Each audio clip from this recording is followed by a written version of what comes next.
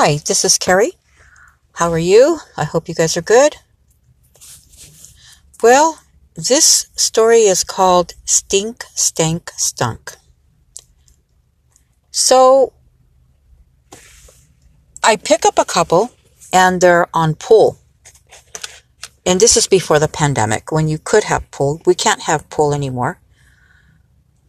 And so more than likely we're going to have another pickup because I'm in my van and there's 6 available seats and we're going all the way to San Francisco. So I knew we probably will pick up somebody.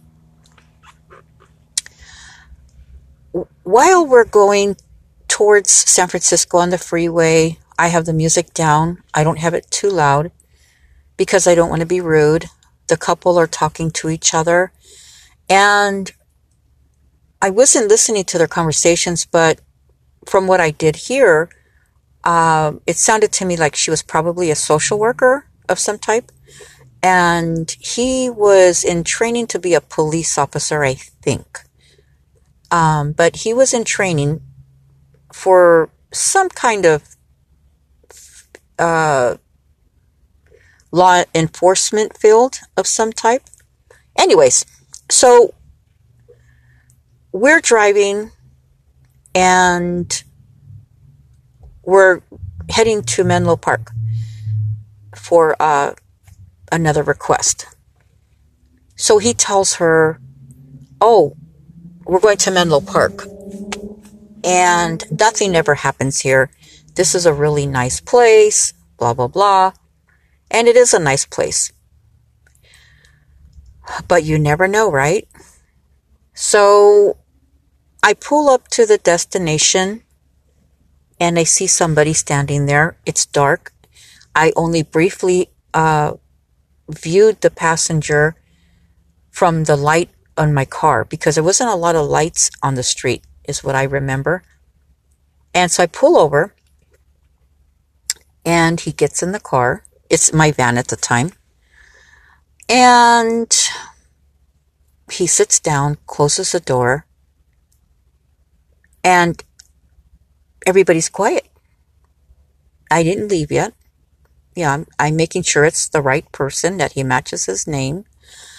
And he probably doesn't know anybody's even sitting behind him because it was dark. Anyways, because it's nighttime, windows are up. We didn't have the windows cracked because of the pandemic or anything.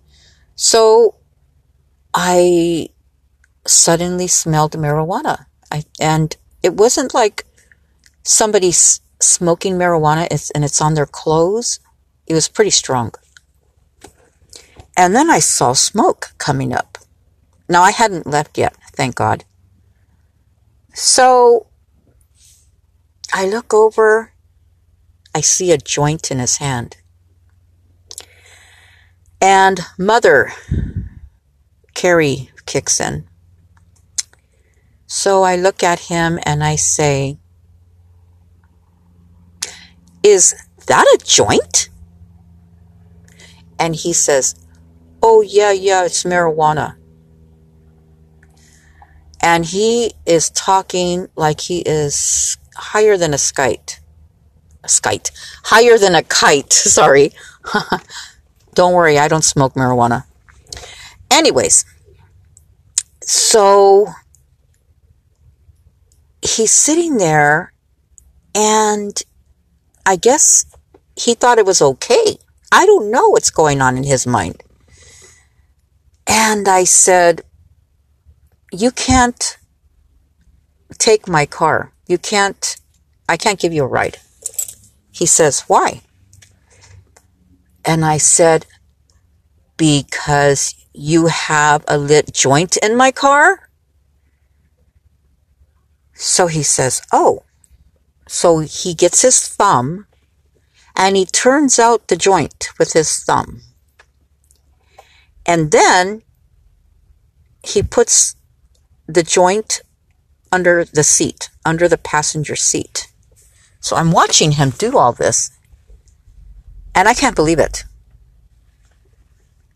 So I said, what are you doing?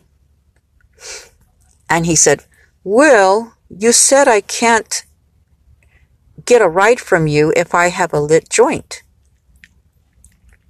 And I said, so you're going to get all the ashes on my carpet when you thumb it out, and then you're going to put your drugs under my seat.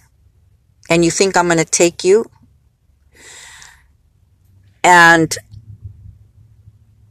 I tell him, you gotta leave. I can't take you. And I said, and I have to leave because I need to take these other people, which he didn't know anybody was even there. And so he still doesn't leave. He's just sitting there. He thinks I'm going to take him. I'm not going to take him anywhere. And I go, get your joint. I think I actually said, get your drugs from under my seat and get out of my car. I'm not taking you. And so the male passenger in the back, who I think is, going to be a police officer or some kind of law enforcement person, he tells the guy, hey, you got to be 21 years old to purchase marijuana. Now, I didn't look at him to see how old he looked. But if he's in training to be a police officer, he's probably learning to look at the age ranges of people and things like that. I only look to make sure they're over 18. He looked over 18. So the guy tells, the guy in the front seat tells the man in the back, well, I'm 20 years old. And I said again to him, get your drugs from under the seat and get out of my car. I'm not taking you. And so he took it. He reached under, took it, and then he got out of my car. And then the man in the back seat, as we're leaving, he says, I can't believe that just happened to you. And I said, believe it, because I could write a book about all the things that have happened since I've been a driver.